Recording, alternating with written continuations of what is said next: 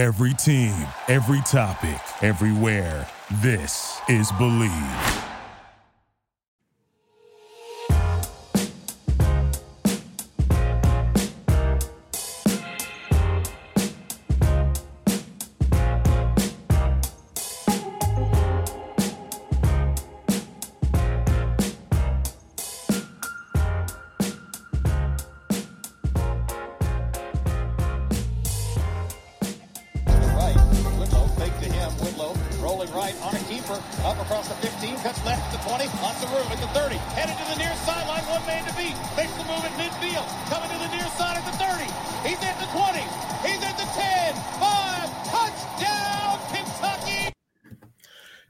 That we're here for another episode of Believe in Kentucky.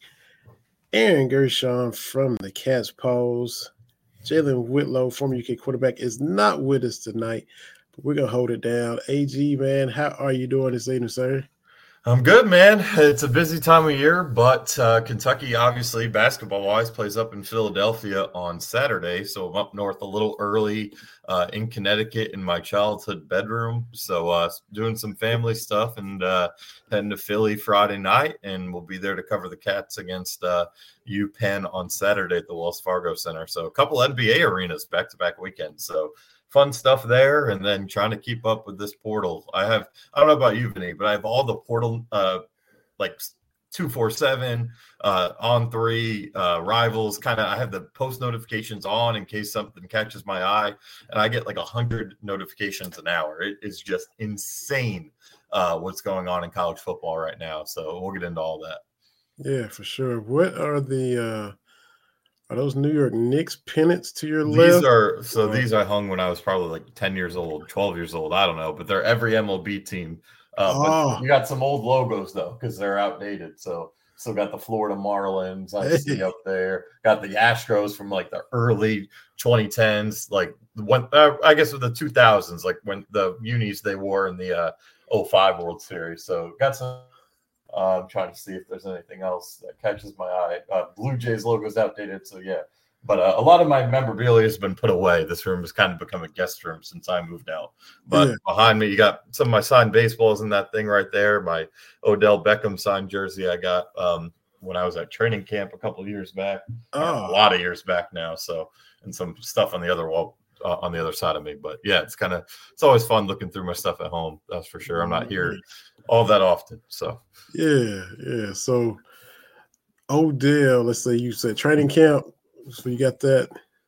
Yep. We used to go to training camp. It was like a once a year thing, and sometimes get lucky autograph wise. And I think I got that one. I want to say it was 2015 or 16. I got that one, so it's pretty cool.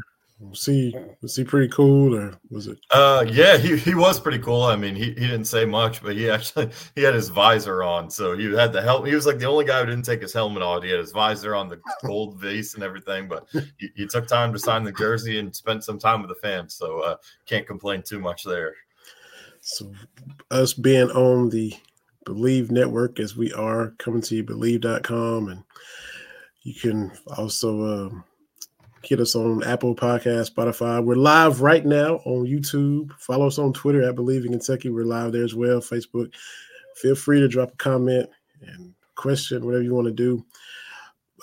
You've been a Giants fan. You are Believe Network. Did you interact with the voice, Bob Papa, at any point in time in training camp? No, I did not. I'm trying to think. I think I've met Kim Jones, who's a pretty big national reporter, or at least she used to be with NFL Network, and now I think she's moved on to a beat writing position here in New York covering the Giants. But no, I never got to meet Bob Papa, Carl Banks, any of those guys. But obviously they were kind of the guys I listened to growing up, and know they obviously are on our network here with Believe doing the Giants show. So, two guys I grew up listening to my entire life. So it's pretty cool to be even in the same little network with them here. Absolutely. And I get to see former Cat Wandale up there now that he's healthy, doing his thing for your Giants. And it'll be year 3 for him next year. So when this season's over with, he'll be got hurt, came back doing well, and got season 3 coming up. So good stuff there with your G-men. Look, I don't know about you, but well, it was nice that the Eagles lost. I hate that it was the Niners. I was just glad somebody had to lose Someone that had to game. do it. They actually look. I hate the Niners, but got to be honest, they helped us out because somebody else had to beat them. If we win Sunday, we have a chance to be tied for first. So That's exactly right. Begrudgingly, thanks to the Niners for that. So you got to take the help where you can get it. Yeah, but them saying that they're the NFC East champs, kind of. I mean, but you can't argue because they beat us all to death. So they whooped the Eagles, they drilled us, they beat you guys. They still got Washington coming up, but them, crowning themselves NFC champs, NFC East champions is kind of hard to swallow. But they are what they are right now. When healthy, they are dangerous and scary. So. Yeah, they sure are, and the NFC is it's front loaded, right? I mean, there's some 6-6 teams fighting for the last couple spots, but San Francisco, Dallas, the way Dak Prescott's played this year for sure in that conversation. Philly, I think they did not play well last weekend, but they ain't going anywhere. So it's really those are the three teams, and then after that, there's a pretty major drop off, I would say. I don't think I'm leaving anyone off that list. Nah, Detroit. I'm very conflicted on Detroit, man, because it's just tough. It's not even because they're the Lions. I'll look past that, but you saw what they did on Thanksgiving Day. Then they come out, they get off to that 21-0 lead on New Orleans last week. They're like, okay, it was just a bad Sunday, and then they almost blew that one. So I don't know what to believe with Detroit. Obviously, they're 9-3, or I believe that's what they're at now. So you got to give them credit for getting to that point. But for me in the NFC, it's San Francisco, Philly, and Dallas for sure. Yeah, and I still got to see. Well, this Sunday will show us a lot. This is a big game Sunday night. Still got us. Yeah, I'm excited to watch it. We got to do a little better against better competition, and we get that opportunity Sunday. Absolutely. I know we're hitting the NFL first, but it is what it is. But the Lions, when you look up and they're the best record since 1962, 9-3. This is the first time they've been that in 60 years. That is insane. That you have to go that far back. Pre-Super Bowl era. Yeah. Yeah, there wasn't even a Super Bowl. It's crazy. Yeah, good for them, man. 60 years, that means the fan base has been through a lot of hell. Yeah. So, yeah, good for them. Absolutely. Well, I guess we'll start with the most recent first, though, man. We already have Kentucky solidifying their starting quarterback situation for next year. How about that? Athens, man. You're talking about this might be the guy. Brock Vandagriff is committed as of today. Yeah, talk about getting things done quick. That was makes everyone's life a little easier, I'm sure, both in the building, definitely for us covering this situation, and then for Kentucky trying to recruit some playmakers around him. But no, I really kind of like this move the more and more I think about it. Like when the portal first opened, some of the names started popping. I was pretty high on Will Howard, the quarterback from Kansas State. I think Jalen was as well. Just the frame, the 6'5" frame, the experience he's had in the Big 12, winning some important games. I mean, he won the Big 12 championship last year, but he was only a one-year guy. And for Kentucky, some of the things that they have talked about, Liam Cohen specifically was talking about culture fits, and Mark Stoops was talking about continuity. And it kind of just felt like they wanted to have a situation where they would have a guy for multiple years. And that's what worked so well with Will Levis. I mean, Will Levis was here for 2, obviously. And he, I know 2022 was not a great year. There were a lot of factors that played into that, but he at least gave him stability at that position. They knew what they were going to get from Will every Saturday, just about when he was healthy. And they knew what they were getting off the field as a leader. I mean, that was a guy that was beloved in that locker room and took over as the team's leader. And now Brock Vandagriff's going to have that opportunity for 2 seasons. And this is a guy, look, I know he hasn't seen the field much in his college career, but the only quarterbacks he was ranked behind out of high school were guys like Caleb Williams and Drake May, probably going to go 1-2 in the draft in April. And then you have, who am I missing? That's Quinn Ewers, who's taking Texas to the college football playoff, probably going to stay another year in college, eventual first-round guy. And then a quarterback in Sam Hurd, who did not work out over at Washington. He's since transferred. And then if you look right by Vandagriff, J.J. McCarthy's the next name right under him. So really, really elite group of talent he was surrounded by in the recruiting ranks. Really just never had a shot at Georgia, right? I mean, you had Sesson Bennett there the first 2 years. Everyone was kind of waiting for Sesson Bennett to fall off. It never happened. He led them to 2 national championships, okay. And then Carson Beck won the job fair and square, and he was outstanding for Georgia this year. So can't really complain. And Brock did get to play in 8 games this year. He drove them right down the field, Georgia against Kentucky. That's for sure. So Mark Stoops and company got to see it up close and personal what the potential is with him. So no, I really like this move. I like having a guy for multiple years with a ton of upside. I've heard he could really move in the pocket a little bit. And now that Rich Scangarillo is not the coordinator, I think Liam Cohen's going to let him use his legs a little bit in this offense. And, he's 6'3", so you're not worrying about the height issue. So he checks a lot of the boxes that both I think Kentucky was looking for just in what they communicated and also what the fans are looking for. So there's very little complaints for me on this one. I think it's a great pickup. Man, so yeah. Like you said, Stetson was that guy. Then Beck comes back.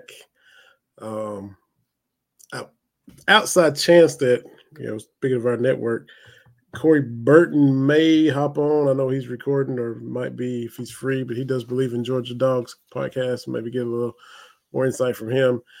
But I wonder if it was, Monken, Bobo, did he, how did he fit in one to the other? Or like you said, Benny coming back, he's the incumbent, and now he kind of gets the same thing with Beck deciding to come back too.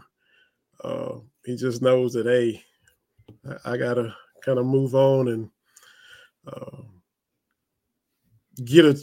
go where I can play. I mean, unless Beck gets hurt, or sucks, or he entered the draft after this year. It was just, and I mean him entering the portal on day one of it opening, 2 days after they lose, the SEC championship game, and then a day after they learn they're not going to be in the playoff. Mm-hmm. I think it kind of told you all you need to know on, what Carson Beck's thinking for next year. He's going to be back. And they're also adding pretty sure they're adding the top, if he's not the top quarterback, he's one of the top quarterbacks in this 24 class coming up. So look, it's Georgia, man. It's tough. And, he's from that area. He originally committed to Oklahoma at a high school. And Dylan Raiola, who's the number 2 prospect in all of America, number 1 quarterback, is committed to Georgia. So that'd just be more competition entering that room there. But there's a ton of competition on that roster. The quarterback situation was solidified. It just wasn't going to happen. He was committed to Oklahoma early in the process. Actually, Shane Beamer was his lead recruiter there. He decommits and signs with Georgia. Georgia literally in his Athens, and where he's from, I'm pretty sure it's like a half hour away. So it just made too much sense. And he gave it 3 years. It's not like he was a one and done. He stuck it out, and it never happened for him. And now he's going to get a chance to start in the SEC. And then if you flash back, look, if you guys don't know, check everything out Aaron does at thecatspaws.com. You wrote on your State of the Union, quarterback stability, haven't developed a quarterback. Nope. He's got 2 years of eligibility. In a perfect world, he stays a year, he stays 2 years. You kind of transition him right into Cutter Boley, who then can then maybe get you your homegrown thing, your development thing, where you don't just have to live in the portal on a year-to-year basis. That's exactly right. He goes right into Cutter Boley, or even, Sohn Saunders, the quarterback from Pennsylvania, is going to be here. He'll be here in 25, so he'll be here for, I guess, he'd be a redshirt freshman probably when Vandagriff would be gone. So you duke it out between Boley and Vandagriff. Boley and Saunders, best man win. Maybe lose eventually, but that is exactly the hope, is that you are able to sit. Definitely redshirt Cutter Boley this year. I think I've talked to people. He understands that he was never going to play year one. And maybe, year 2, even maybe this year, he could be the number 2 guy on the depth chart. There is one name out there that as a backup quarterback that I'll bring up in a second that I think Kentucky might add pretty soon here through that portal. But yeah, I think this is just the right move to allow Boley and Saunders the right amount of time to develop, do it worry-free, and let a guy who, look, Brock Vandagriff's been around a lot of winning. I mean, how many games did they lose in his time at Georgia? Two SEC championships games to Alabama.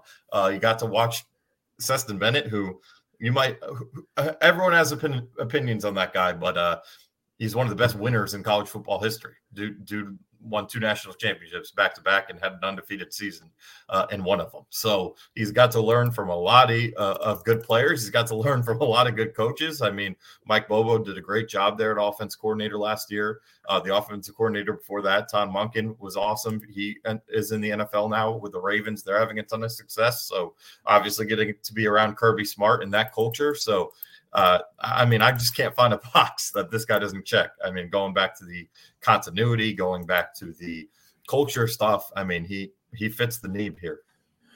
And if he decides to use both years of eligibility, which is up to him, I mean, he can do whatever he wants. But unlike Levis, he will hopefully get back-to-back years under Liam Cohen. Yeah, that's the hope. So that would be. We still haven't seen a quarterback under year 2 under Liam Cohen, and if it clicks like it did with Levis, and everybody was looking forward to, what will year 2 be like? And he'll probably cut down on his interceptions a little bit, and averaging 32 points a game and all this in year 1. And imagine what year 2, and we didn't get to see it. So if we get that, which that would be huge. I'm not trying to look ahead and fast forward or anything, but that'd be nice, if we could see continuity would be nice. That have been a common word that's been used by this coaching staff really since before the Louisville game. I think that's a problem that they feel like they've had the last couple of years. And Liam, I think, takes some guilt in that, though. He had to do what he had to do. Yeah. They were the defending world champions. The pay is, I don't know what the pay comparison was, but the NFL lifestyle is just easier than the college one from a perspective of you're just coaching. I'm not saying coaching is easy by any means, that they don't put in a ton of hours, because they do, but it's the recruiting stuff. And these college coaches, man, in December, we've gone through it. Transfer portal, keeping your own guys, high school recruiting, locking those guys up, and then bowl prep for 82 or whatever teams it is that are eligible. So it's just a wild month, a lot to keep track of, a lot to do. It's 24/7, and Liam Cohen had just had a child at that point, so father of a newborn, like it was the best move for them. They just moved from LA too, so who knows if they even sold their house out there or whatever their deal was. So that happened. It's over, and hopefully you definitely have Liam Cohen coming back this coming season, and hopefully, you are able to retain him for another. I don't think it would be for another offense coordinator job, but all these coaches want to be head coaches at the end of the day. So you just hope a situation he can't refuse doesn't pop up. Yeah, and flashing back to the Stoops and A&M thing, we need to bounce all over the place, but did that maybe play a role in him staying too? Maybe some of the staff members not being able to go, because look at him. I mean, the situation is what it is. Stoops is divorced. His kids are older in Texas. And so he's more in a position where he could up and just impulsively do something without. He doesn't have a wife to consider. Doesn't have a young family. Cohen has a young family. Coach Collins has a young family. Brad White has a bunch of kids. So, a lot of those guys just weren't in the same position to where, hey, I can just, it's all where you just think about yourself. They had other things to consider. You got the entire family. So, and I think, look, if they had brought John Summerall in, which was probably going to be the move, I mean, I think, I don't know for sure, obviously, but I think that would have been the move.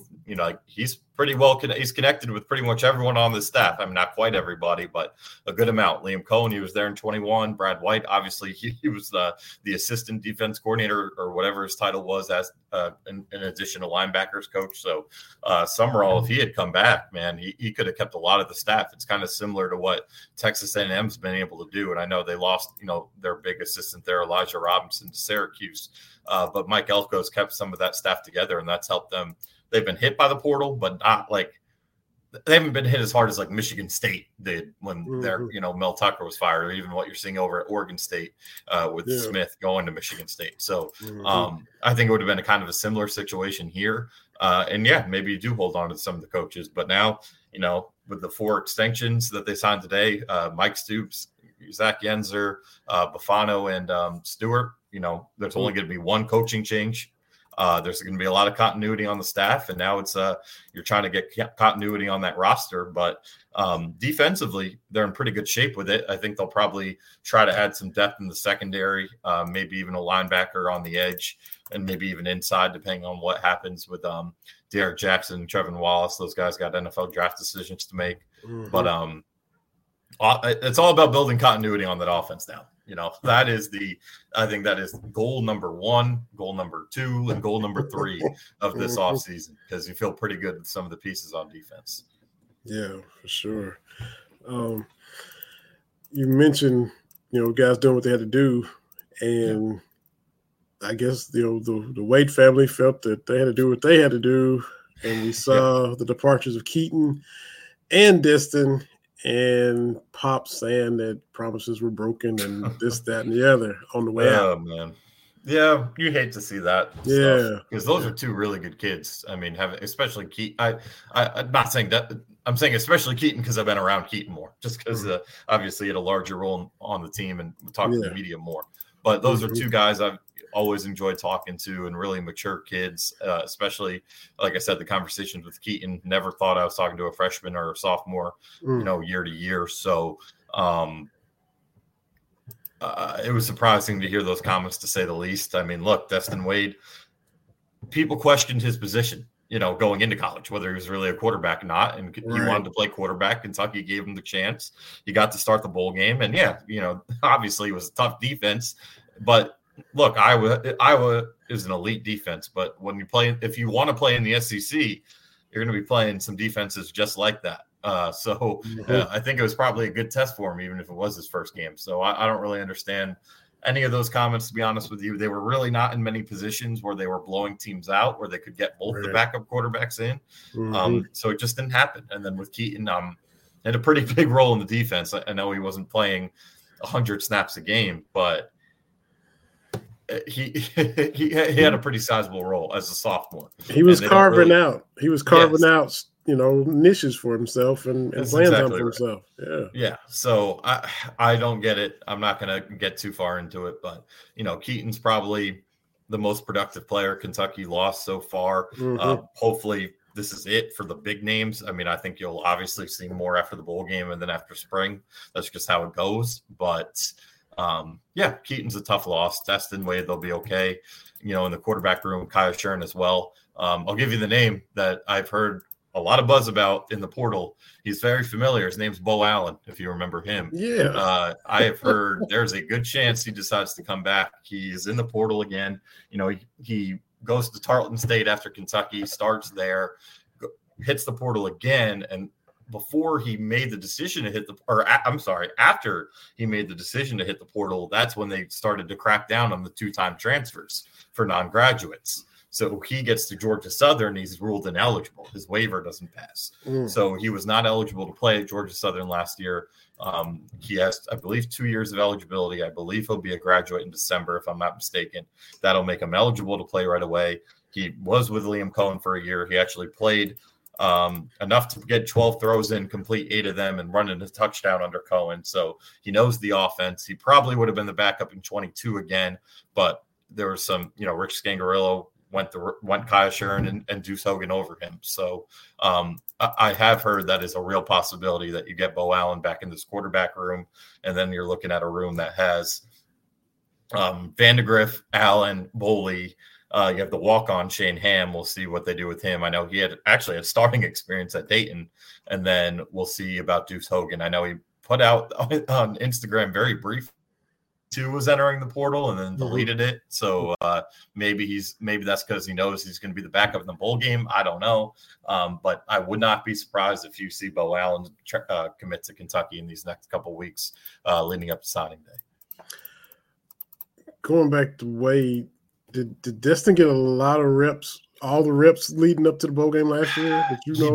He got the majority of the first team reps. I heard that was kind of their plan. Was to give him that start. They wanted to see what they had. And I think Kaya, they saw what they had because against South Carolina, right? Yeah. He got a chance to start. And those guys were kind of duking for that second spot on the depth chart all year. They go to Destin and, he did a couple good things, but against that defense and they were in the Vince Marrow offense. They weren't even in the Scangarillo offense. So it was a tough spot. His dad's right about that. I mean, that was a tough spot they threw him into, but they got him on the field in his hometown. I mean, they made some sort of effort. And this year, they had health at quarterback. I get Devin Leary didn't have a great year, but you weren't going to throw Destin Wade into this season. You just weren't. It was never going to happen this year. So I just don't know what their father really wants. I understand he wants the best for his kids. He wants to watch his kids play, but it wasn't happening here. There was no reason to throw shade on the way out. But it wasn't realistic, and it was a stretch as subpar as Leary was for what a lot of people expected. Sure, it's still probably a stretch to say he would have done that. 1,000%. So absolutely, absolutely. So. And you hate, like you said, you hate to see that, especially when it's those recruiting battles and commitments that you kind of, as a fan base, you're hoping that they can get it. It's a battle, getting the kid out of Tennessee, and you hope you can hold on to him. And 4-star prospects still aren't growing on trees here historically for Kentucky, 4 and 5 stars. Mostly 3 stars. So when you get one like that, you get a DeKel Crowdus, you get guys that you're like, they were able to hold on to him and get them. And then you hope they all work, but you really hope those work. And you just hate it when it doesn't pan out. And that's what happened here. I've heard Tom, you've been on with Tom Leach. You're on there the other day. I heard you. He loves to quote Hal Mummy from back in the day. He's quarterbacks were born to transfer, so it always happens. Not wrong. I mean, look at it right now, man. It's crazy. You got some guys who had some really good years. Like I don't know about you. I guess I haven't been too surprised by many of them, but like Kyle McCord, I was like, what? I guess there were some cryptic comments the day before from Ryan Day, and that some people weren't surprised, but I had no idea of those comments. So I was pretty damn surprised when I saw Kyle McCord's name come out. Dylan Gabriel, I wasn't. I had kind of heard that one might happen, but it's just crazy, man. It's the Wild West. And Hal Mummy's right. I mean, I think the quarterback position for sure, but now everyone's born to transfer. It feels like it is it's the Wild West. Some of the names out there, I don't think it's over yet. Yeah. So, like you said, maybe Keaton will be the most impactful player that Kentucky loses. And as of now, for sure. Considering how wild it is, that will still be. Yeah, you can kind of live with that, I guess, in this day and age. Yeah, okay, all right. Yeah, and he would have been primed to even do bigger and better things had he stayed. Sure, but with his brother leaving, and they're twins, and you can, and it might kind of impact him more having to leave. I think it will, because and he's kind of sacrificing for his brother. Yeah, we'll see. Obviously, where they land, but if they land at Tennessee or something like that, it's going to be the same situation. So unless they go to an FCS school, that'd be great for Destin. But for Keaton, he's going to go beat up on that competition. How are scouts going to view that, right? So we'll see. The grass definitely isn't always. It is for some. The portal can be a really good thing, but the grass isn't always greener. We'll see what happens there. It wasn't too big of a surprise. I know there was some smoke before, but it happened. And, it's over for those two guys here. But Yeah. For the edge position, I mean, that's why you see them making such a priority of it, in this class coming up. Jacob Smith, Brian Robinson, both edge guys. Antoine Smith, the guy out of Atlanta, Georgia, 3-star guy. Caleb Reed out of St. Louis. Steven Souls out of Powell, Tennessee. Lorenzo Cohen out of Savannah, Georgia. I mean, they are going pretty heavy on edge rushers in this upcoming class. And then you got, guys like Grant Godfrey, who redshirted this year, I think due to injury. He's an outside backer. He was a high 4-star guy. Don't think he's going anywhere. So, you have some guys to build around. It's going to be a young group. I wouldn't be surprised if they try to add one through the portal here, but usually they figure it out on the defense side of the ball. It's the offensive side of the ball where they need some dudes. Yeah. And Nico is in his second year in that system. You're not going to go into Tennessee, hypothetically. He's going to be their guy. Start over that guy. Jalen's boy, Gaston Moore, is still there. I mean, that's right. You ain't kicking him out. You ain't kicking him out. Yes. I mean, I was, that was just a hypothetical because they're from there, but exactly. So let's see. Is that all of portal after this very millisecond right now, Aaron? Yeah, I think that's it. I think, other names with Kentucky to kind of watch right now. Raymond Cottrell, the wide receiver out of Texas A&M. He's on a visit this weekend. I feel really good about that one. I don't feel as good about Devon McCauley anymore. I think Michigan's kind of taken over the leader, but he is still supposed to visit this weekend. So maybe Kentucky can get some momentum back in that one. The one that popped today, the running back at Ohio State, which is a name I've been kind of waiting to pop. Chip Tradum, guy who started his career at Arizona State. Also, it was funny because he was a linebacker and a running back at a college, or at a high school rather, at Arizona State. Plays 2 years at running back, goes to Ohio State expecting to be a linebacker, and they said, nope, you're going back to running back. He had a pretty productive year. He was actually in line to start their bowl game against, I believe they're playing Missouri, right? Yep, Cotton Bowl. Yeah.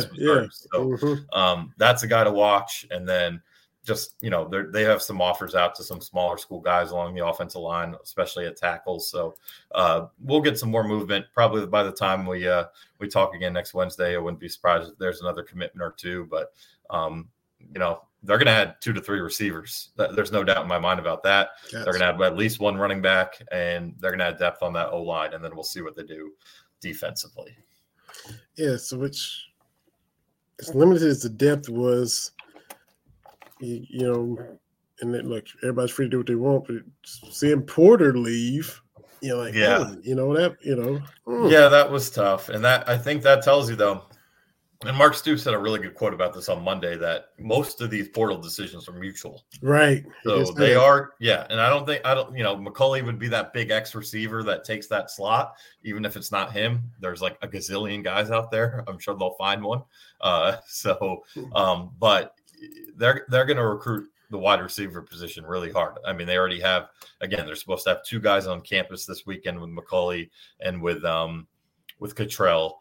They are supposed to have an in-house visit with the wide receiver who had over 1,000 yards at North Texas, Jamari Macklin, the cousin of Jeremy Macklin, for the Missouri Eagle fans out there. So, it's they're going to be working hard to get that wide receiver position some depth. I mean, they're down to Dane Key, Barryon Brown, Anthony Brown-Stevens, Brandon White, and Ardell Banks. That's the wide receiver room right now. So they got work to do.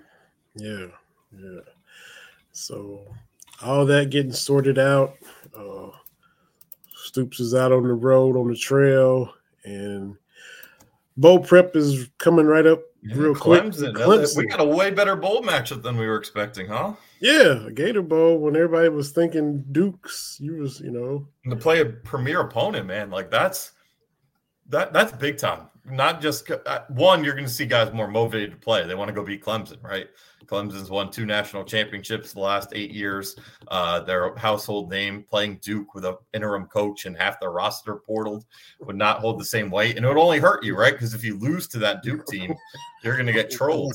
And if you lose to this Clemson team, it's what everyone expected to happen. It's a good experience to get competition against a really quality opponent. You beat them, it's pretty damn impressive. So I know they're not the Clemson, with Trevor Lawrence or even with Deshaun Watson or any of those guys right now, but they're still still pretty good. They're defensively top 20. They finished the season red hot. I think they were 4-4, then won their last 4. So they took Florida State down to the wire. So it's a fun draw. It really is. It's a much better draw than the last 2 Iowa games. That's for darn sure. So I'm looking forward to getting down to Jacksonville at the end of the month. It's a repeat opponent, but it's not a recent repeat opponent like Iowa and Virginia Tech and all that. Because it's the 4th time they play Clemson in a bowl game. So but Clemson has changed a hell of a lot since I think it was Dabo's first year the last time they played each other. From not mistaken, 09. Right? That was Dabo's first year. So he's for all of his antics, and people might not like him personally. He's done a hell of a job at Clemson. So it's going to be fun. It's going to be a great bowl game. This will be round 4. They're up 2-1 in bowls. There you go. Kentucky leads 8-5 overall, but first time playing them since 09 back there in the Music City Bowl down in Nashville. I went to the 106. That was the one beat them. Andre Woodson, And in 07, they beat Florida State. And I was like, oh, my God, they're playing Florida State. Florida State had a bunch of people suspended. We didn't care. We did not care. But Clemson, 2 of their best defensive players are opted out and going to the draft. If Kentucky beats them, is anyone going to think about that? Nope. No. So great opportunity. And I think Louisville fans will be even more mad if they beat Clemson. Beat this probably – I guess Louisville is still the second best team in the ACC this year, but probably the 3rd best team in that conference. Yeah. And Louisville is, to quote Mark Stoops, Louisville let 1 become 2. Lose to Kentucky and all. A lot of their fans, we're worried about the ACC championship game. Well, then you go and lose that to Florida State with a 3rd-string quarterback. Score 6 points. Yeah, it was not pretty for Louisville, and they lose out on the Orange Bowl, which that part wasn't their fault. I mean, the Florida State stuff it's something. We can get into it if we really want to, but it's something. But so they're going out to San Diego, and I will say I do feel bad for Louisville fans that the game is in San Diego. Like, that is expensive. They were kind of banking on being in Florida. I saw some fans say, hey, let's just maybe settle for the Gator Bowl or even settle for Charlotte just to avoid, that type of ticketing price. When we had a good season, we should be rewarded by going to a bowl game that fans can attend. So that part of it sucks. I'll give sympathy for that. But they, too, get a premier opponent in USC, even though Caleb Williams won't be out there. That's a good chance for them to finish a really good year for them strong. So, but, they melted at the end. They kind of were the team that we all kind of thought they were. We had to give them some credit at 10-1, but, they fell back down to earth the last couple of weeks. Yeah. So, little drop off, a little bit sour ending. Kentucky was able to kind of wash some of that out of their mouth by getting the win over Louisville, and kind of the reverse is happening, with the Cards, the way it's kind of ended for them. But definitely is what it is. Same thing kind of happened, to the basketball team. The football team, you had that sour South Carolina loss, and you kind of reset with beating Louisville.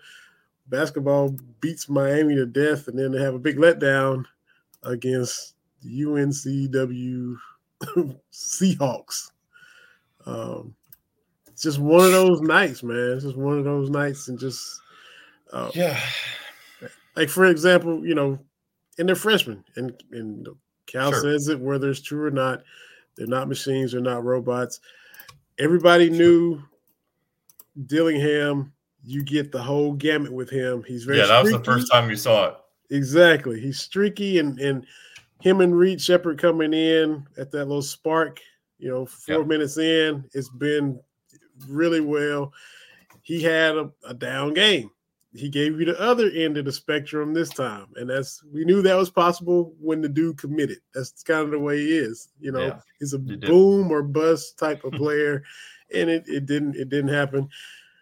There's no excuse to lose to those guys, but you're transitioning. You have your first, another game without your starting point guard. Just when you finally get your first big back, so you're in flux. No excuse. No, you're in flux. In a transitionary state. So hey, we finally get our guy. Nope, now we don't have DJ. We get Aaron back, but we don't have DJ. So that was happening. And, is it a bad loss? Yes. Absolutely. I never said 40-0. Nobody, but so they're going to lose some game. I just didn't expect it to be that one. They were going to take some losses along the way. Can they still right the ship and get where they want to go? Does this mean that they have no shot at being an elite team now? No, they can still put it all together and shake this off and keep going towards the team we think they can be. But it's just sucky loss, a letdown, just a bad night. Yeah, no, it's not a good loss. It's an inexcusable loss, but there's definitely a lot of truth to everything you've said. It's all truth. It's just the things that bothered me or would worry me about that loss. The defense has been bad all year. Mm-hmm. Can we call it what it is? I mean, they did pretty well against Miami. I give them that. But they have been beat off the dribble at will all year. They're giving up over 70 points per game. They rank in the high 200s in defense. I mean, they have not defended well, and part of it is because of the bigs, but they haven't rebounded well either. They still got out-rebounded in this game. And look, I'm taking Kentucky out of it. They got out-rebounded by a team who played a guy who's 6'9", for like 3 minutes, and then their next tallest guy was 6'7" the rest of the way. You can't get out rebounded in those type of games. That's an effort thing to me. So the defensive stuff, that was concerning. The rebounding is concerning, but the stuff like with Dillingham, you knew you were going to get some of that. It hadn't happened yet. You were thinking maybe he got that out of his system in prep ball. He was a changed player. He is a changed player and a better player, but he showed. I think the problem, what happened with him on Saturday was he got frustrated. Shots weren't falling. He missed a wide open 3 early. And then you saw toward the end of the game when Kentucky was still in it, he kind of kept hawking at the ball and picks up a really dumb foul at that point when I think that either put Kentucky in the bonus or the double bonus. So like a selfish play. I think Cal sat him down right after that. So, he showed some of that stuff that they were concerned about coming into the year for the first time. Reed was great offensively in the second half, especially. He scores 25. He had to play 39 minutes, but he got beat defensively the whole game. Didn't have a great night passing either. Going to happen, freshman.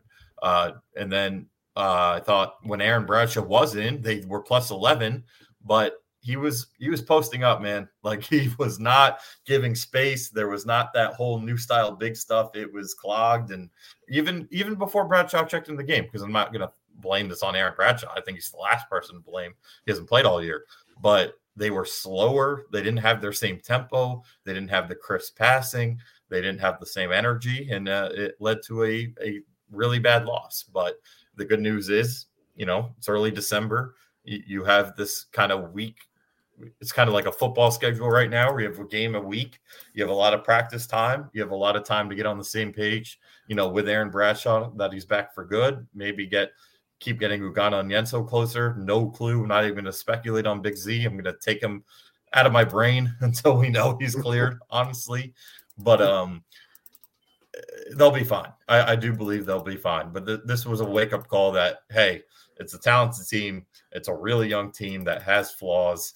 And, losses are going to happen. And you got to also, lastly, give credit to the other team, right? I mean, they hit a lot of tough shots. That kid, White, number 13, he's a baller now. He should be playing at a higher level. Some of those schools haven't. And then their coach, Tiago Siddle, was on Gardner Webb and scored 8 points in that game. And so he must just know how to win it rough. Like you just tip your cap. Maybe you need to put him on the list for guys who come in after Cal just because he knows how to win it rough. So, yeah, but that was tough. They got to start.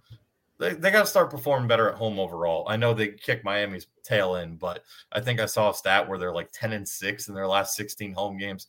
You got to do better than that. You just got to find a way to be better at home, be better overall. But I think, again, it's early. This team is uber talented. I think they're going to come out and punch Penn in the mouth on Saturday. I don't know if DJ Wagner will be ready, but Aaron Bradshaw playing pretty close to home. Justin Edwards playing at home. There's going to be juice. And, look, Penn beat Villanova. I don't know how great of a win that is anymore because Villanova's losing to everybody. It feels like, but you got to go take care of business. You can't have two of these losses add up because it'll really. This one already is going to hurt come Selection Sunday with the net. You don't need two of these on your resume here. Yeah. Oh, and I get that with the stats at home, and you do need to protect home. Yeah, but that stat's easy to throw out there because of the way it's been the past 2 or 3 years. So I mean, if they're 10-6 in their last 16, had they beat UNCW, they'd be 11-5 in their last 16. Big whoop-de-doo. It's gonna take some time to get that stat right. Yeah, that's right. So losing that didn't help, but getting more consistent at home, like you should be, is you're gonna have to keep putting that in the rear view before that kind of takes care of itself, like we hope. Takeo Siddle, Coach Siddle. That is, I'm with you. Insane. That's as frustrating as the loss, because he already, like I said, he already had one story that he could tell his grandkids. As a player, he came in the rep and beat Big. And he scored 8 points in that game. It's not like he just sat on the bench and watched it. Now he can tell his grandkids he's done it as a coach too. Can you believe that? Good for him, honestly. That's crazy. I'm telling you, put him on the watch list. Dude doesn't lose at Rupp. You said Mitch Barnhart's got him in the book now. You got to put him in the book. At least as an assistant. Like, come on now. It's just incredible. That's an incredible story. You see that? That's the beauty of sports, right? You hate when it happens to your team, obviously. But look, the Billy era. It was probably good that it happened in the Billy era. Helped you push him out the door. You didn't want that this year, because this team was is still. I'm not saying that in the past, but the start they were on was phenomenal. You kind of felt like after the way they rolled Miami. Yeah, I thought they were going to go into SEC play with one loss. I really did, because they Penn. I guess UNC was kind of a toss-up game. I got to see UNC in person last night. I was at the Garden at the Jimmy V Classic. I actually got to against the Huskies. Yeah, I got to see the Huskies. I was more there for the first game because FAU is, of course, where my brother goes. They had a tough night. They played pretty well, but foul trouble kind of with their big guy Vlad Golden kind of killed them. And Illinois, their two guards, including Terrence Shannon, both had 33. I mean, you're not going to win many games when two guys have 33 on the other team. So credit to Illinois, they played a great game. And then UConn, North Carolina was really really entertaining up and down basketball, and UConn just pulled away there in the second half. Kind of flexed their muscle there. But yeah, so maybe I still kind of forecasted them, though, to beat UNC from what I saw the Tar Heels. I thought 1 or 2 losses at worst going into league play. So this will we'll see what happens next week in Atlanta. But you got to take care of Penn. And honestly, I think if you look at the net, the worst loss you could have is Louisville. So don't let it be that one. Exactly. So yeah, this team generated a lot of optimism. Everybody's excited. The buzz, playing Kansas tough without the bigs was a loss, but it was still – it was a moral victory as much as you don't like it. Yeah, and then the way they did Miami, that just got added fuel to it. And everybody's been hungering and wanting to see them. Well, even Cal said, we need to be Kentucky good before the season even started. And everybody was – looking and excited about them trying to be that. Yep. And so this kind of threw water on that flame a little bit, and it's kind of dampened the excitement again. But they caused everybody to kind of get ahead of themselves. We can only have one loss going into conference play. That's just going to buzz right on through. And then, UNCW happened. So, it's not the end all be all, but like you said, it's and maybe it could end up being a good thing. Look, I'm not justifying this loss. I think on Selection Sunday it is going to hurt you because it's going to be quad 3. It may even end up quad 4 if UNCW ends up not having a great year. I know they're projected to win their league, but injuries happen, things happen. It could be quad 4. You lost it at home, but look, I hate to bring more bad memories up, but they lose to Evansville early that season. Evansville won 0 conference games after the Walter McCarty stuff happened, and they won the SEC by 3 games. That I'm not saying that's going to happen again. The SEC, I know it hasn't got off to a great start, but Ole Miss has been shockingly really good. South Carolina, I think, won again tonight. I'll check on that real quick. I still think Tennessee's really good. They've played a really hard schedule. I still think A&M is really good. They've played a hard schedule, so it's going to be a tough league, but I think they'll be fine at the end of the day. It might hurt them a seed line or two, but actually Clemson just fell behind. They're down 4 with a minute to go. But I'm sorry, South Carolina fell behind by 4. So still, they're off to a strong start. The SEC is good again, but I think this team will be fine. If they lose on Saturday or they struggle on Saturday, I'll be a little worried. But for now, I'll call it a one-off till they give more evidence. And it'll be interesting to see which this is Camp Cal time where just one game that's right. And all that. Interesting to see the strides and the cohesiveness defensively. If you look at the roster, and development happens, nobody really stays the same, either progress or regress. Is there really a nasty lockdown defender on the roster? I would probably say no. I think DJ is the best guard defender they have, but no, I don't think there's a no DeAndre Liggins, no Michael Kidd-Gilchrist type that's just gonna get up in somebody's shorts for 40 minutes. Hero game against Fletcher McGee where he turned into you don't have that on this team. They're gonna have to work harder at it. It's not going to come naturally to them. This is an offensive team, as we know. The fireworks are there for net, with all the shooters, and collectively, they're just going to have to dig deep and try to do better. I'm not saying y'all going to be Gary Payton's and the Kendall. Ugo could be a Mutombo, but you got some shot blocking. but just stand in front of people like Cal said, stop opening your hips and just, if they did the wall sit, you just going to have to buckle down and just get in that mindset as best you can. Hey, we can't just keep getting blown by all night. So that's exactly right. Yeah. Just curious to see how that will progress over the coming weeks, to see what kind of defensive ceiling they have, because we know the sky's the limit offensively. We know. This could end up being Cal's best offensive team. It still can, but you got to play some defense, man. If you want to have a special season, you got to play some defense. You got to rebound.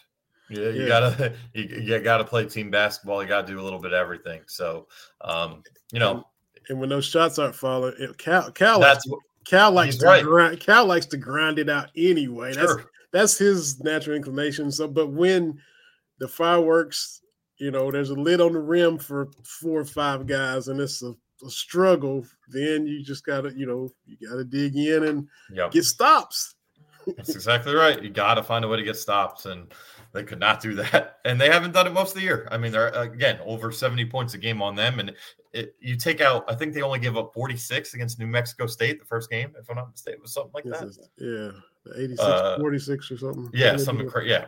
If you take that game out, the number's over 80. So there's kind of an outlier game on the defensive side. And that's a team that was the first, all those guys had never played a real game together before. They didn't even scrimmage, in practice, yes, but they didn't even play preseason games. That was their first basketball game together. So you held them to 46 points. But you got to figure it out on defense. It cannot be what we've been seeing so far. Yeah, because everybody's gonna try to muck it up and force it into a half-court game. Nobody wants to run with this team. And they're gonna absolutely, and they're gonna keep feeding the paint. They're gonna keep trying to beat you off the dribble. And look, against UNC with the way RJ Davis, I saw him play last night. That will be a tough game. And with Baycott in the paint, that's a nightmare matchup if you don't get it figured out. He's a load, and he's like a Oscar light kind of. Yeah. Similar games. Oscar was on a little bit of a different level from a rebounding perspective, but this kid Baycott's a walking double-double too. He sometimes, the thing with him is he'll take some plays off where I don't think Oscar ever took a play off. Maybe messed up, but I don't think he ever took a play off. So yeah, we'll talk about that one obviously more next week. But you gotta take care of business and do it, I think, get a feel-good win here on Saturday in Philly, get away from home, get to play in this NBA arena and get a big win. Absolutely. So when you were growing up, Yankee fan, Giant fan, Knicks fan, were you a UConn fan like as a little kid, 7, 8, 10 years old? I followed it, obviously, because, Connecticut, big basketball state, obviously both the men's and women's programs, two of the best there are. Women, probably the gold standard of women's basketball the last 30 years, under Gino. But no, I mean, I didn't have the thing that I probably wasn't is because none of my family went to UConn. There was no family ties to UConn. And, I just knew about the Huskies, knew a lot of Husky fans. But so sometimes I wanted to be different and just poke the bear a little bit. But yeah, no, I always I'd root for them to win. It was good. It was cool to see that happen in the state. But yeah, honestly, my dad went to North American for undergrad and then went to Northwestern for business school. Mom went to Albany, so there wasn't really much of a loyalty to UConn growing up. Mm-hmm. That makes sense. And so I've been through there, but my familiarity isn't like yours. How close are you to New York City and to Philly? What's the distance to you for those both cities? So New York City, exactly 30 minutes. Well, with no traffic, I'm about 30 minutes, about 35 miles from. Oh, wow. So, Wow. Very close. Philly's about, you know what? I have never been to Philly, believe it or not. What? Never been. Yeah. Well, I always wanted to go to like a Giants-Eagles game, and my dad said, no, it's too dangerous. So I never did that. Well, from what I've seen, he's right. But this is saying 2 hours and 13 minutes is all it is to drive. So I've actually, funny enough, I've done a connecting at Alex. I'd go into Philly, on an American Airlines flight and then go into LaGuardia, and that's like a 10-minute flight. It's crazy. So yeah, 2 hour and 13-minute drive down to Philly. We'll be doing that on Friday night, and then I'll fly home from Philadelphia on Sunday morning. Cool, man. Cool. Well, have fun, man.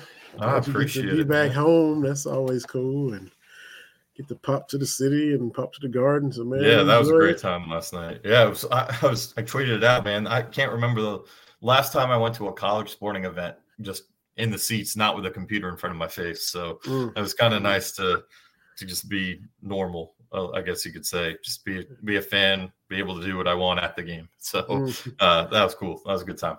Hey, that's awesome, man. Look, everybody check Aaron out. It's catspaws.com, Gershon99. Looking forward to all the content leading up to the game and during the game and everything you put out after the game, man. Always good stuff, man. I appreciate you, man. I appreciate it. Yeah. So look, man, another episode of Believe in Kentucky. Spotify, Apple Podcasts, live like we are here on Facebook, YouTube, and Twitter. And we got merch. We got Cat Daddy shirts. Go to shop.believe, BLEAV.com. Go to believe.com and check out all the other podcasts that were part of the network, including Giants legends Bob Papa and Carl Banks. Aaron's guys up there talking about his G-men. We'll be back next week. We're looking forward to seeing the Cats hopefully get that bad UNC-Wilmington taste out of their mouth against Penn. Even Trey Mitchell said, I feel sorry for who we play next. So make it count, Trey. That's right. Hey, walk the walk up there in Philly. Yeah, that's right. Look forward to talking about that and all the football news. We'll get Jalen's thoughts on Brock Vandagriff from the quarterback's perspective next week. All that and more when we come back to y'all next time on Believe in Kentucky. Everybody be safe. We'll holler at y'all next week.